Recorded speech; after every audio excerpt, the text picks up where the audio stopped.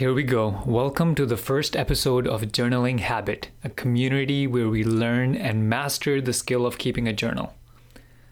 I am your host, Jawad Siddiqui. This is our introductory episode in which I will talk about what journaling habit is and what you can expect in future episodes.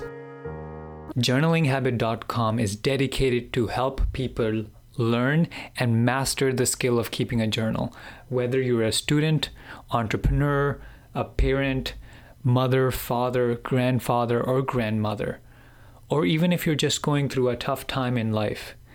We aim to equip you with the tools and skills necessary to journal and make progress in your life. Now, what can you expect in future episodes? Each episode is going to be a combination of a tip or a technique on how to journal, such as how to journal about tough times, or how to make a decision using a journal, or how to develop good habits while keeping a journal. Or if you're trying to make progress in your professional life, we will teach you how to keep a work journal. On top of that, we will bring in guests and hosts who will talk about the journaling habit, who are experts in researching and understanding the benefits of keeping a journal. For our first episode, that's all. We hope you subscribe and we will see you in the next episode.